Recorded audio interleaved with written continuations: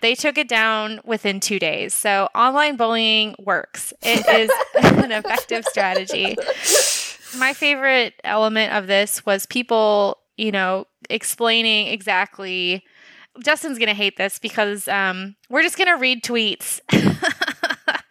We're just going to read tweets that happened on Twitter for this episode. Usually we just read like Wikipedia articles. But anyway, I felt like people immediately were just like, first of all, what the fuck is this billboard saying? And then second of all, it reads like an anti-choice billboard.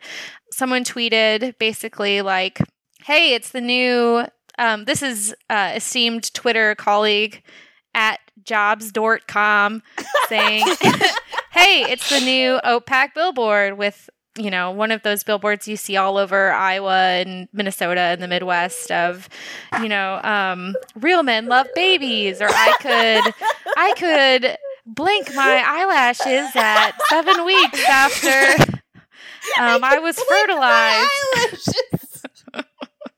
Something like that. And OPAC responded, haha, this is pretty funny.